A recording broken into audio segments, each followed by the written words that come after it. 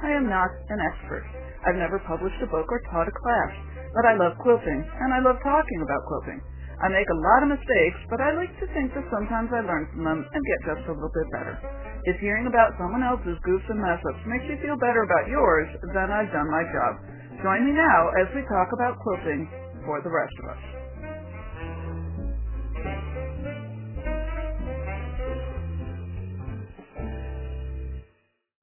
Hey, I'm Sandy, and I'm a quilter, and welcome to episode 103, in which I talk to Jay about shape.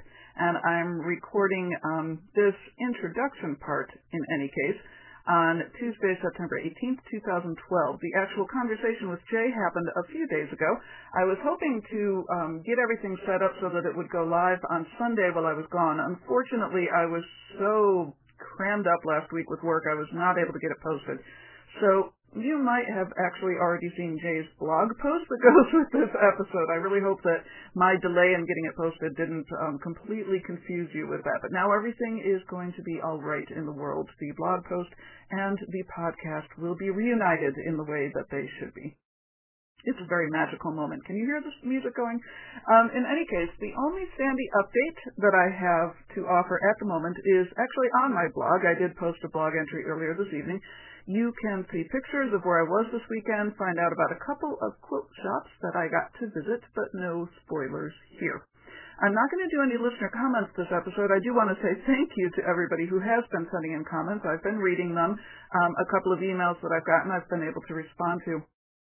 But my conversation with Jay in this episode is almost 45 minutes long in and of itself, so I'm keeping the intro and the outro very short. And, in fact, I think I'm not going to be doing any outro whatsoever. So you're just going to get this intro, and then you're going to have the conversation with Jay.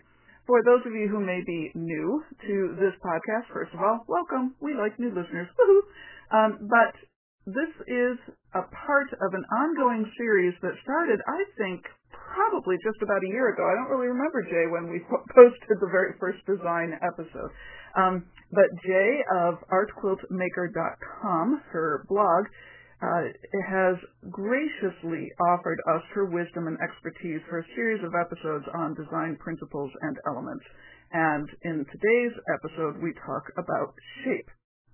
Now, if you've not heard any of the other design episodes before, or if it's been so long since we posted the last one, which I think was before summer, that you're kind of, starting to lose your memory of what we talked about, I am going to put a link in the show notes to this episode that will actually show you the category of all the podcast episodes tagged with design that I've ever posted.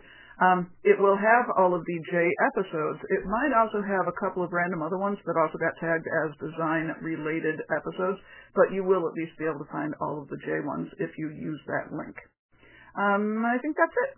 So, without further ado, drum roll please, here we go with Jay about shape.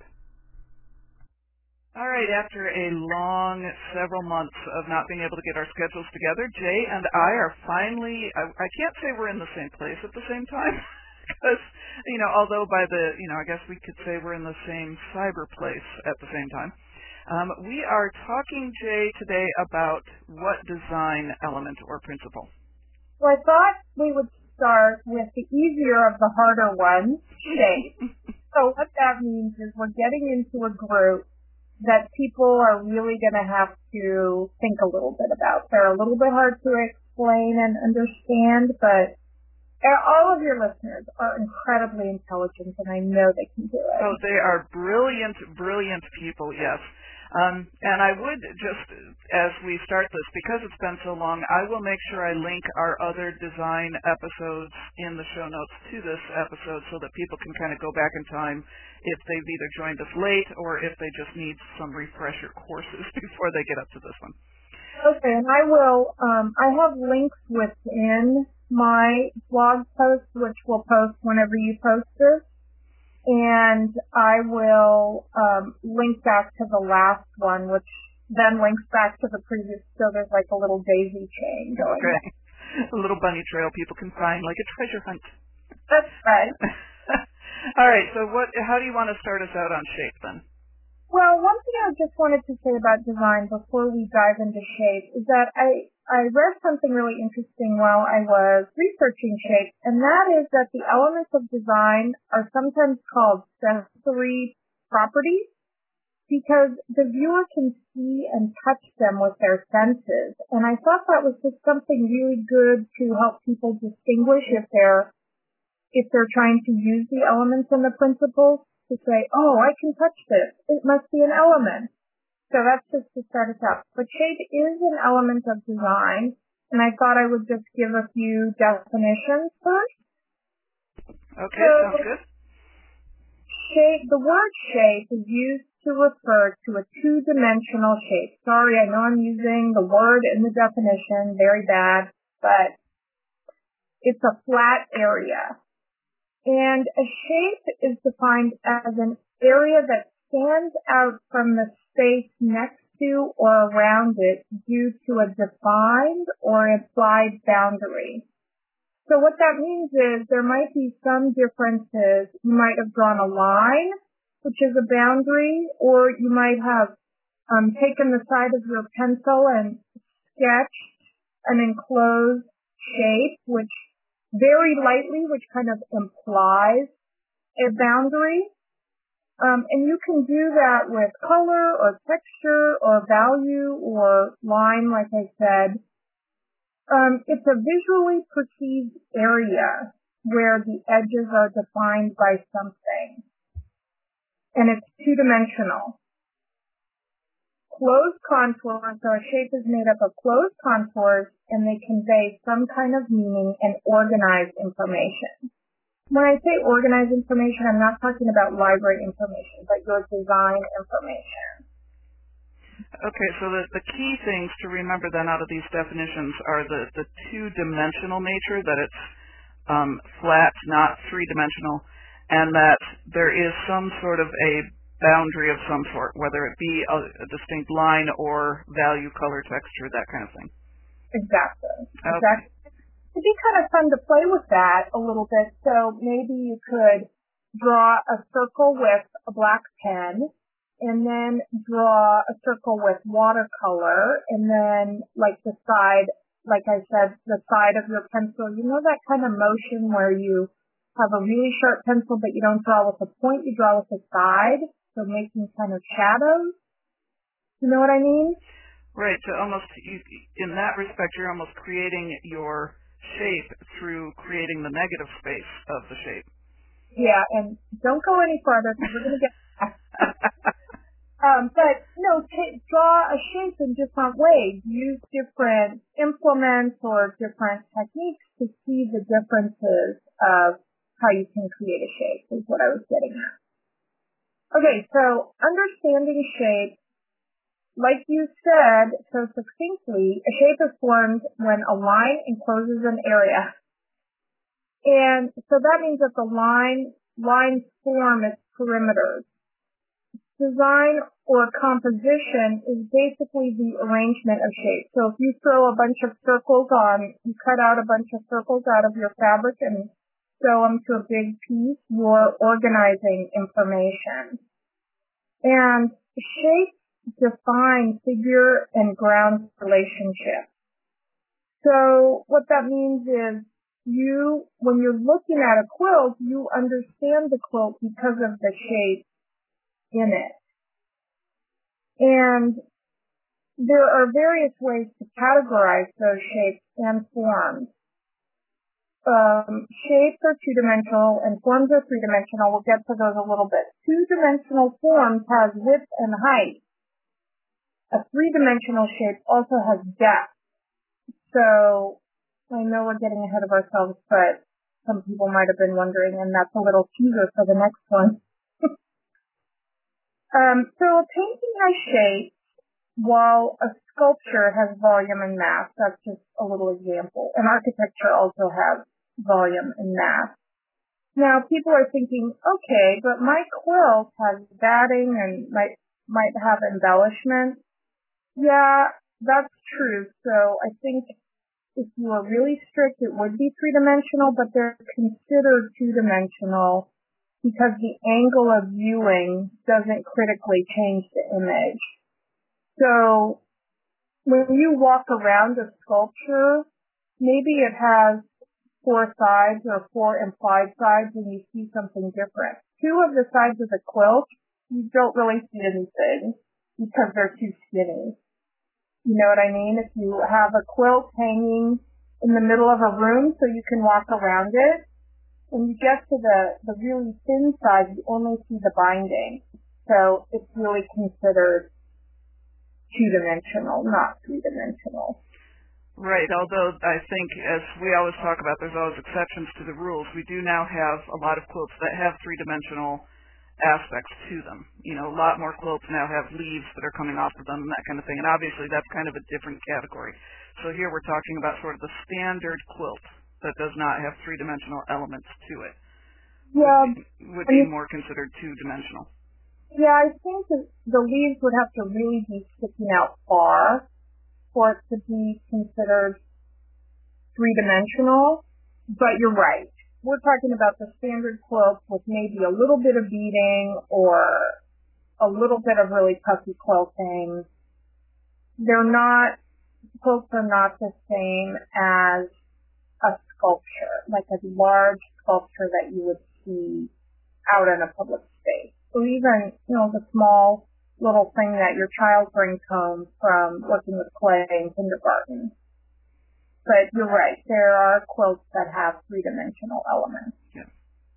So hopefully now people have a sense of the definition and understanding it. And as we're seeing here, even when you come to something that feels like it's as simple to understand as 2D versus 3D, there's probably still some difference of opinion in what constitutes 3D when it comes to our particular form of art in quilting. And it's pushing the art form. I don't know how far back beading or different kinds of 3-dimensional techniques go in quilt making, but at least the Victorian crazy quilts, they had 3-dimensional elements on Very them. much so, yeah. So it's more about people going, oh, this is great, but what if I did this? Right. And the definition, the standard art definition, if there is such a thing, gets blurred. But your brilliant listeners will totally get what we're talking about. Absolutely. No doubt. So there are different types of shapes. The general categories are geometric shapes, realistic shapes, organic shapes, which can also be called natural shapes, abstract shapes, and non-objective shapes. So the geometric shapes, I think, are the easiest to understand. They include, but aren't limited to, circles, squares, rectangles, triangles, stars, and diamonds. I think, except for stars, we've probably all pieced those shapes at some point, and I bet a lot of us have applique stars down. Those are all shapes that make up the bulk of the designs in traditional quilt making. And as you all know, they're used alone or together to create blocks and a repetition of design or pattern repeats on the surface of a quilt. And geometric shapes are what most people think about when they think of shapes. And some other common shapes that you see but maybe aren't as usual in quilt making are parallelograms, cubes, pentagons, and cylinders. Definitely, I've not done a cylinder, and I have no plans to do that in a quilt. I was just trying to even imagine how you would do it. I could see myself doing it with paint sticks, but I'm not sure how I would do it otherwise. I'm sure it's been done, that cylinder thing. I guess Katie Pasquini Masochist has done something with it. I seem to recall some kind of applique or gradated color design she had. I don't know the quilt though. And I might just be making it up. So realistic shapes replicate shapes found in nature. These are shapes that actually exist and can be copied or recreated, like flowers, leaves, mountains, people, a pair of shoes, rocks in a riverbed. All of those are realistic shapes. And these types of shapes are used quite often in appliques. There was a piece that Laura Kemschall did. I don't know if people know her. She and her mom are UK quilt makers, but they're art quilt makers, and they have a design TV show that you can subscribe to. And they just have the greatest designs. And Laura did a really wonderful piece with red shoes. I think it's on their website, and it might be one of their free design TV episodes. I would suggest that people take a look at it. It's great. And I'll try and remember to put a link to it if I can find it again. But definitely look at their design shows and stuff. They're really great. They have great ideas and are very inspiring. So realistic shapes, you can replicate them, and most of them are found in nature or in real life. Organic shapes are natural shapes, usually taken from nature, but less consistent than realistic shapes, and there's often more variety in them.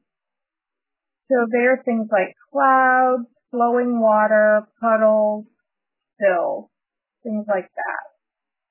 There's a quilt by Jaye called Minor Miracle, and it's an example. It has examples of organic shapes in it.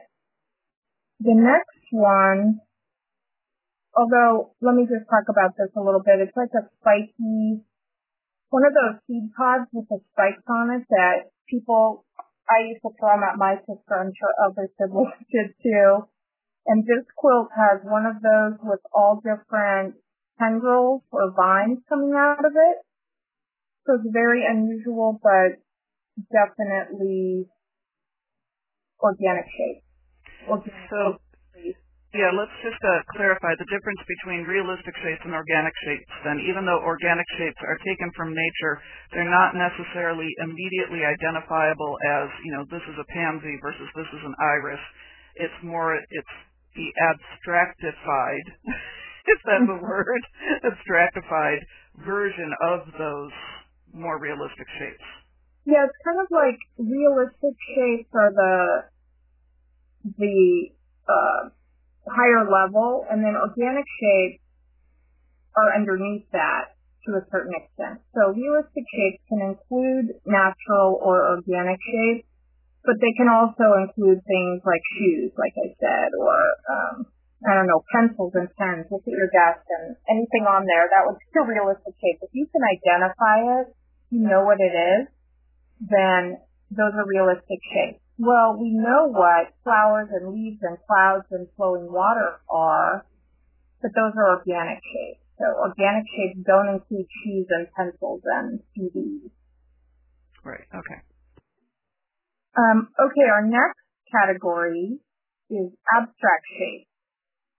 So this kind of overflows with organic shapes a little bit, because abstract shapes are the abstraction of shapes to their essential basic character. Details are ignored as the shapes are reduced to their simplest terms. So you could take a leaf, and you know how a lot of leaves have really small little triangles or spiky shapes around the edges? Right. In an abstracted leaf, you wouldn't have those. You would just have maybe 3 lines, so the outside rounded with a point, and then a line through the middle, and then a line for the stem, and that would be an abstract shape. Abstract shapes have a recognizable form, but aren't real in the same way that natural shapes are. A 6-figure drawing of a dog is an abstract dog shape, but a dog in a photo is a natural shape. And abstract shapes in web designs are usually added to images. There are a whole bunch of examples, but some of them are alphabet glyphs, icons, or symbols.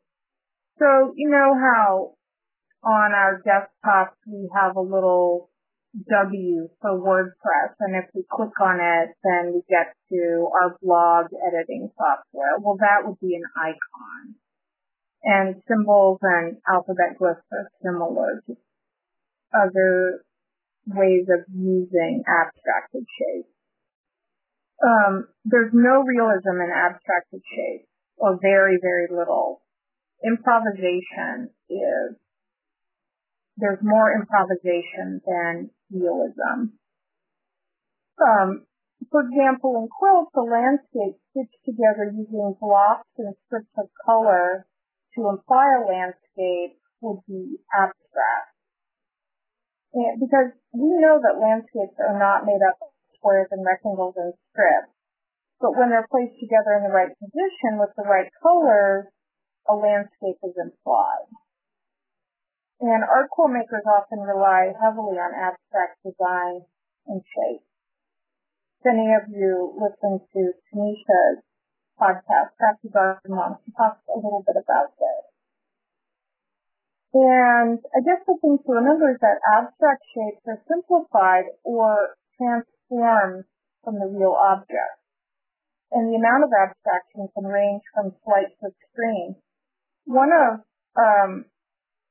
my favorite examples, it's more of an impression, is I like to go to museums when I'm on vacation, and I just laugh at the modern exhibits because it'll say, oh, this is a boy walking his dog, and I look at it and I think, that looks like a bunch of police spatters.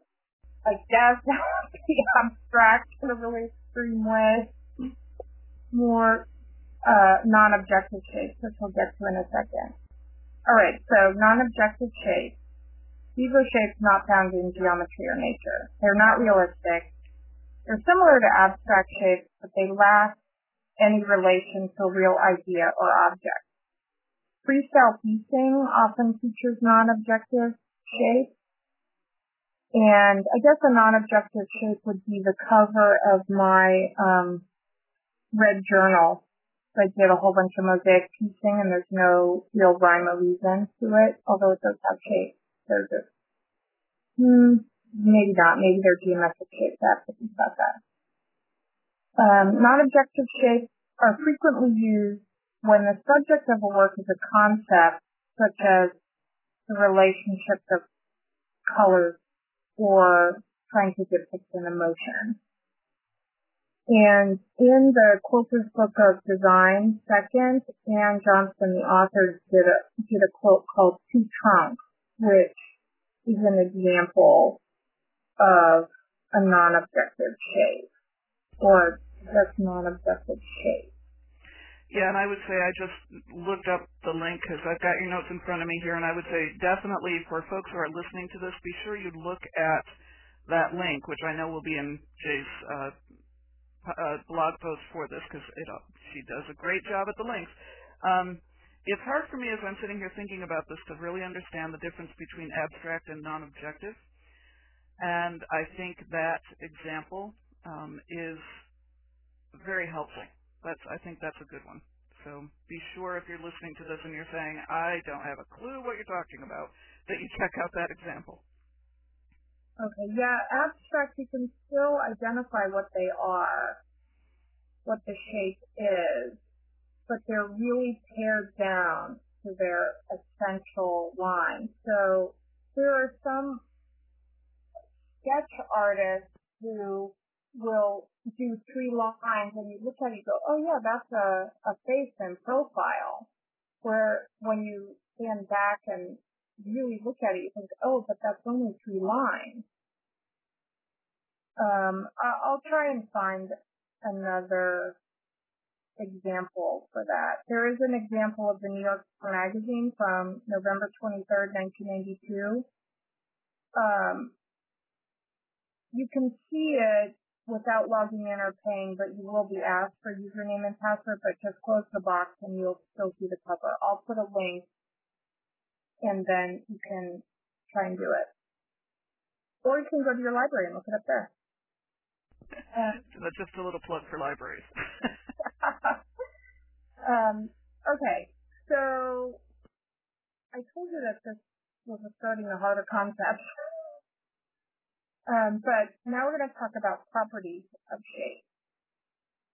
In shape, size is an issue. Scale the shape you choose to enhance the meaning of your quilt design. size alone can give emphasis to a shape in a design. And what that means is if you have a really big circle covering almost your whole quilt, that has a lot more importance than the tiny dot that you made with a French knot in the upper right-hand corner. And maybe you want that. Maybe you want people to get closer and find that French knot, especially if you called your quilt two circles. People would be looking for them. But shapes are an element of design, and they have meaning when you put them in a quilt. Proportion also, the size of a shape in relationship to other shapes makes a difference. And if you have a bunch of circles and they're all the same size, then they all essentially have the same meaning. But if you have some much larger than others, then the larger ones have more meaning. And it adds significance to the design. It'll command attention if you have a really big circle and then a bunch of small ones. So if you think about a house quilt, let's say you have a bunch of houses, cars, and animals that are all about the same size, but then there's a giant figure on your quilt. That tells the viewer that the figure is really, really important. Or, for example, a medallion quilt with a mariner's compass or star, like your Stonehenge piece in the middle. The star becomes the most important part because it's the largest. It doesn't mean that we shouldn't look at other parts of the quilt, but generally larger equals more important. Also placement. The way you place your shape makes a difference. So you can place them for three-dimensional effect in a design. Doesn't mean that you're making a 3D object, just that you're creating the effect, like the tumbling block pattern. Really just diamonds, I think 63 diamonds, but when you look at it, if the colors are the right way, it looks three-dimensional. And also, if shapes are overlapped, it gives a sense of depth. And just in terms of placement, we automatically view the bottom of a composition as the foreground and the top of a composition as the background. The placement of shape can direct and control where the viewer's eye is first attracted, where it travels next and where it ends. So if you put the blue sky and clouds on the bottom of your composition and then the house is upside down on the top, your viewer is going to be confused, but they will look first at the bottom, which is your sky, and then go up. So what I'm trying to say is that placement is really important, and you can control where your viewers look using placement of shape. I'll say in here, this is one thing I was extremely intentional about when I was working on my, what I referred to as my funky landscape quilts that eventually became named Joy. It was very much a practice in perspective through shape and the size of the shapes and where I was placing them and kind of doing that, leading the eye off into the background. In some places I was more successful than others. But the shapes themselves are extremely simple. It's just how I placed them and the size of them and the proportion of them in relationship to each other. You very much get that foreground to background feel in it. That's a great example. So maybe you can link to it and I'll pick up your link and put it in my blog post as well. Okay, I'll make sure I do that. And also, you said that it wasn't completely successful, but it's a process. Design is a process. The more we learn, the more we know. But just because we know it doesn't mean we know how to use it. We have to practice. So maybe you'll make Joy 2, and you'll say, okay, I did this in Joy, but I'm going to try it this way and see if that works better. Right, and also, as we always talk about, What I don't see as successful, nobody else would never even necessarily know because they don't know what I was intending to do. so that's always sort of our fail-safe mechanism as quilters is nobody knows what we intended this to look like. They're just seeing it as it is. So they may not know the parts that I'm sitting here saying, well, that didn't work. But that's something we can all keep in mind as we're designing, is other people may never know, which is always nice. Yeah, so don't point out your mistakes. Make your mistakes to somebody else. Give them as an opportunity. Right, absolutely. Okay, so I have to throw in this sort of interesting tidbit about the psychology of shape. I'm not sure how I feel about it, but I'm just going to throw it out there so people can think about it. So apparently shapes have a psychology surrounding them. And a circle is protective or infinite, eternity, connection, community, wholeness, safety, perfection. There's a few more. You can read them on my blog. A circle also refers to the feminine, warmth, comfort, sensuality, and love. So square, stability, equality, solidity, security, rationality, and honesty. Triangle, tension or conflict, action, also energy, power, balance, law, science, religion. This triangles are masculine, apparently. Strength, aggression, dynamic movement, self-discovery, and revelation. I don't know if self-discovery goes with masculine, but I'll let somebody else decide. Yeah, I'm getting all sorts of images in my head now that probably I don't need to have. Let's not go there. And then spiral, expressions of creativity, process of growth, and evolution. So they were sort of interesting, and I got a lot of images in my head and thoughts in my head, so I thought other people might want to think about them as well. Well, what that kind of reminds me of is, and I think I've referred to this before, my mother had made a quilt that had New York Beauty blocks in it, and my father refused to ever sleep on it. He wouldn't sleep under it. He wouldn't let it be on their bed because it was too pointy. So there clearly are like feelings that come out when we look at shapes that either bring comfort or a lack of comfort or whatever and that's going to be again kind of in the eye of the beholder. But that story cracked me up when my mother told me. And it's just the first thing that comes to mind when I think about how shape affects us. Yeah, and that's a great example. I mean, he may not have known why he felt that way. He may have thought that it was a stupid way to feel, but he still felt it and expressed it. So I think that's very interesting. All right, so why are you going to use shapes in a design?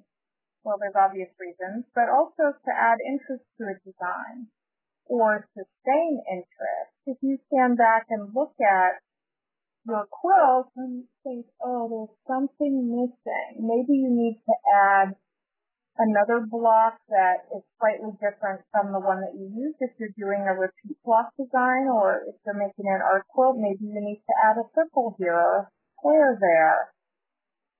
Also, use shapes to organize or separate elements. And direct the eye through the design. You know those quilts that Carol Breyer Fowler does with the ribbons of flying bees? Oh, yeah, those are a wonderful example of this. Yeah, those really direct your eye very clearly through her design. And the other thing is shapes can be arranged in space in many ways, rows overlapping by sides in order to show distance. I thought that was very, very interesting. You can also use shapes to achieve balance. Balance is one of my favorites. Shapes can be equal in size and density to achieve balance, but larger, more simple shapes can also be balanced by smaller, more complex shapes. Imagine a rectangle inside a rectangle on the left and a slat or a blob inside a rectangle on the right. The slat is more complex, thus, even though it's smaller, it can balance out the simpler shape next to it. And also, the same is true with multitudes. You can have a large single shape on one side balanced by several smaller shapes on the other.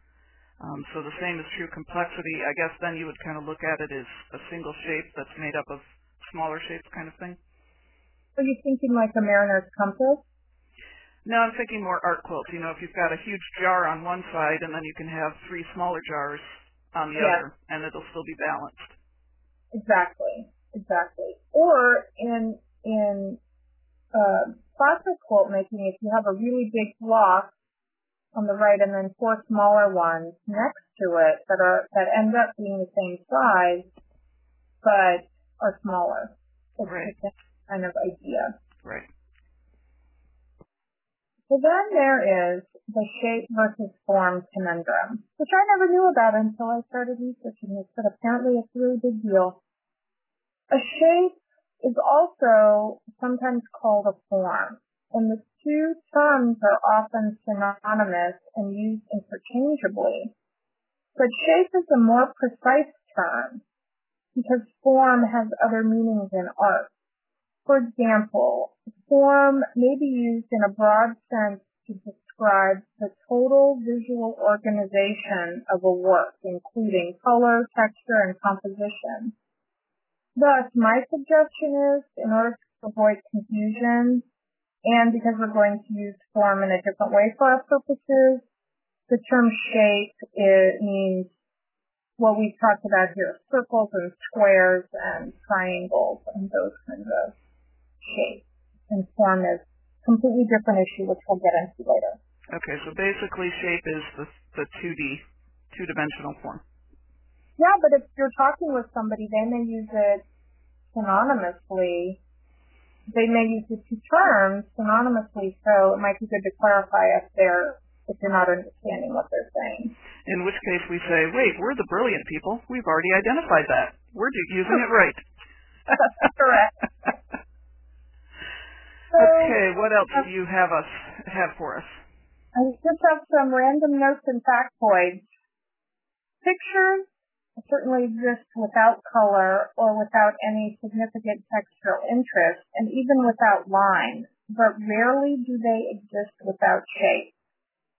And I put an example would be modern paintings. And the only one I can think of is, I think by Diebenkorn, where he just put like a big yellow square in the middle of a canvas, but I'm not 100% sure that those are Diebenkorns I'm thinking of. Well, I was going to say the only one I can come to mind is also, again, in some modern art gallery that we visited, there was a big canvas that was just painted all red, but then you have to look at the fact that the shape of the canvas itself becomes the shape.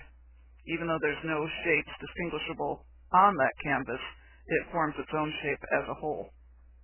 Yeah, those works make me a little mad. I don't look at them. But I think to myself, really, I could have done this. Yeah, I wonder about them as well. I have no problem sending my kid to college and retire. But I don't have the right name, so. Yes. Right.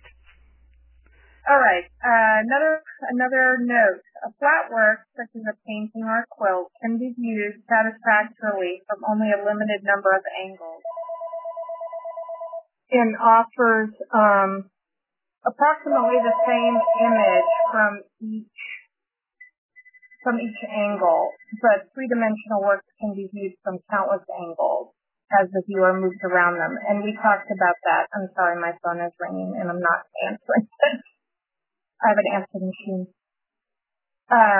So that's what we were talking about before, where I said if you hung a quilt in the middle of the room, two sides, the front and the back you could see very well, but the skinny parts you don't get to see that much. That's the two-dimensional versus three-dimensional concept. Negative space is an area that surrounds shape. And Noni asked that we talk about this more, so I've kind of been starting to compile notes. So just think about the negative space as what's not the foreground. So if you have the giant circle, anything that's not the giant circle is the negative space. The placement of one shape, a positive figure or foreground, creates another, a negative figure or background. The placement of a shape organizes the empty space around it into more shapes. Again, this has to do with negative space, and how important it is to look at that, especially when you're making art quilts or if you are arranging classic blocks in a non-traditional way, because sometimes the background shapes or negative space can look weird or be too dark or something else, so it's good to try and look at those in addition to the foreground. It can be hard though. Yeah, I'm thinking like when I'm designing a quilt in EQ, for example, and I put blocks together, all of a sudden what's the negative space in a single block, when you put all those blocks together, suddenly that negative space all joins together as they bump up against each other and they take over. And so that's one of the things you really do have to watch for when you're designing is how the blocks play together and what happens to that negative space when it's up against other negative space. But it also, that makes me think of the secondary design. So sometimes if you do a really good job, there can be a secondary design that you didn't even expect. That's where you just have to be really aware, and that's where things like EQ are helpful, or graph paper. If you can draw it all out, then you can actually see what's going to happen with those secondary designs or the negative space. Exactly. I mean, I think there are a lot of things that you can use, but definitely paper and pencil can help you see that. Or make 4 blocks and put them together and see what happens. I mean, I think we all have plenty of stuff. Right. All right. Simple shapes are remembered and understood more easily than complex shapes. So a circle is a lot easier to understand than a flat or a blob, and to remember. Shapes serve many purposes in visual images. Value, texture, and color help us see different shapes. And unless we are working on a whole cloth piece, we as quilt makers or textile artists have to cut out shapes to create our work. The placement of those shapes can direct the control where the viewer's eyes are distracted, where it travels next and where it ends, which we kind of talked about before. And finally, I have a mystery to leave you with to ponder. Which came first, line or shape? It's kind of like the chicken and the egg. And I guess part of me thinks too, is it possible to have one without the other? I mean, clearly you can't have shape without line, but can you really have line without shape? Because doesn't the very act of drawing a line begin to create shapes? It begins to, but is it finished? Is that line a shape? The line itself, it's got dimension. It does. It's considered a really skinny rectangle. Yeah. So see, this is a good thing for people to discuss in their bee. And when you can't sleep at night, this is what you lay in bed pondering. Which came first, line or shape? And is line really a shape in and of itself? But don't ponder it if it's going to make you sincerely dislike me. You think about it. You know, it would be interesting to do a whole episode on negative space. I think as quilt makers, we sort of think of negative space as, well, that's where you put your quilt design. But I think there can be so much more to it, and it would be really interesting to explore that further. Yeah, I'm working on it. It's down the road a little bit, but I've been gathering some notes, and I'll get into it. Okay, so Noni, hold on. It will come. Yeah, this design series is getting bigger. Well, everything brings up more questions is what you start looking at. Yeah, and the more you know, the more you need to know. Right. Or want to know. Want to know, yeah. So, that's all I have for you today. All right, and you've got your usual list of resources, etc., for further study will show up on your blog as well. They will. Okay. And we're recording this actually just immediately after I've posted another episode, so this will get posted in a few days, and we'll make sure that we coordinate so that Jay's blog post goes up at about the same time as the episode. So as usual, make sure I will link to Jay's blog in the show notes of this episode, but many of you are already following Jay's blog, so you can just keep an eye out for it there. Great. All right, and so what are we going to talk about in our next episode, just to give people a little bit of a clue?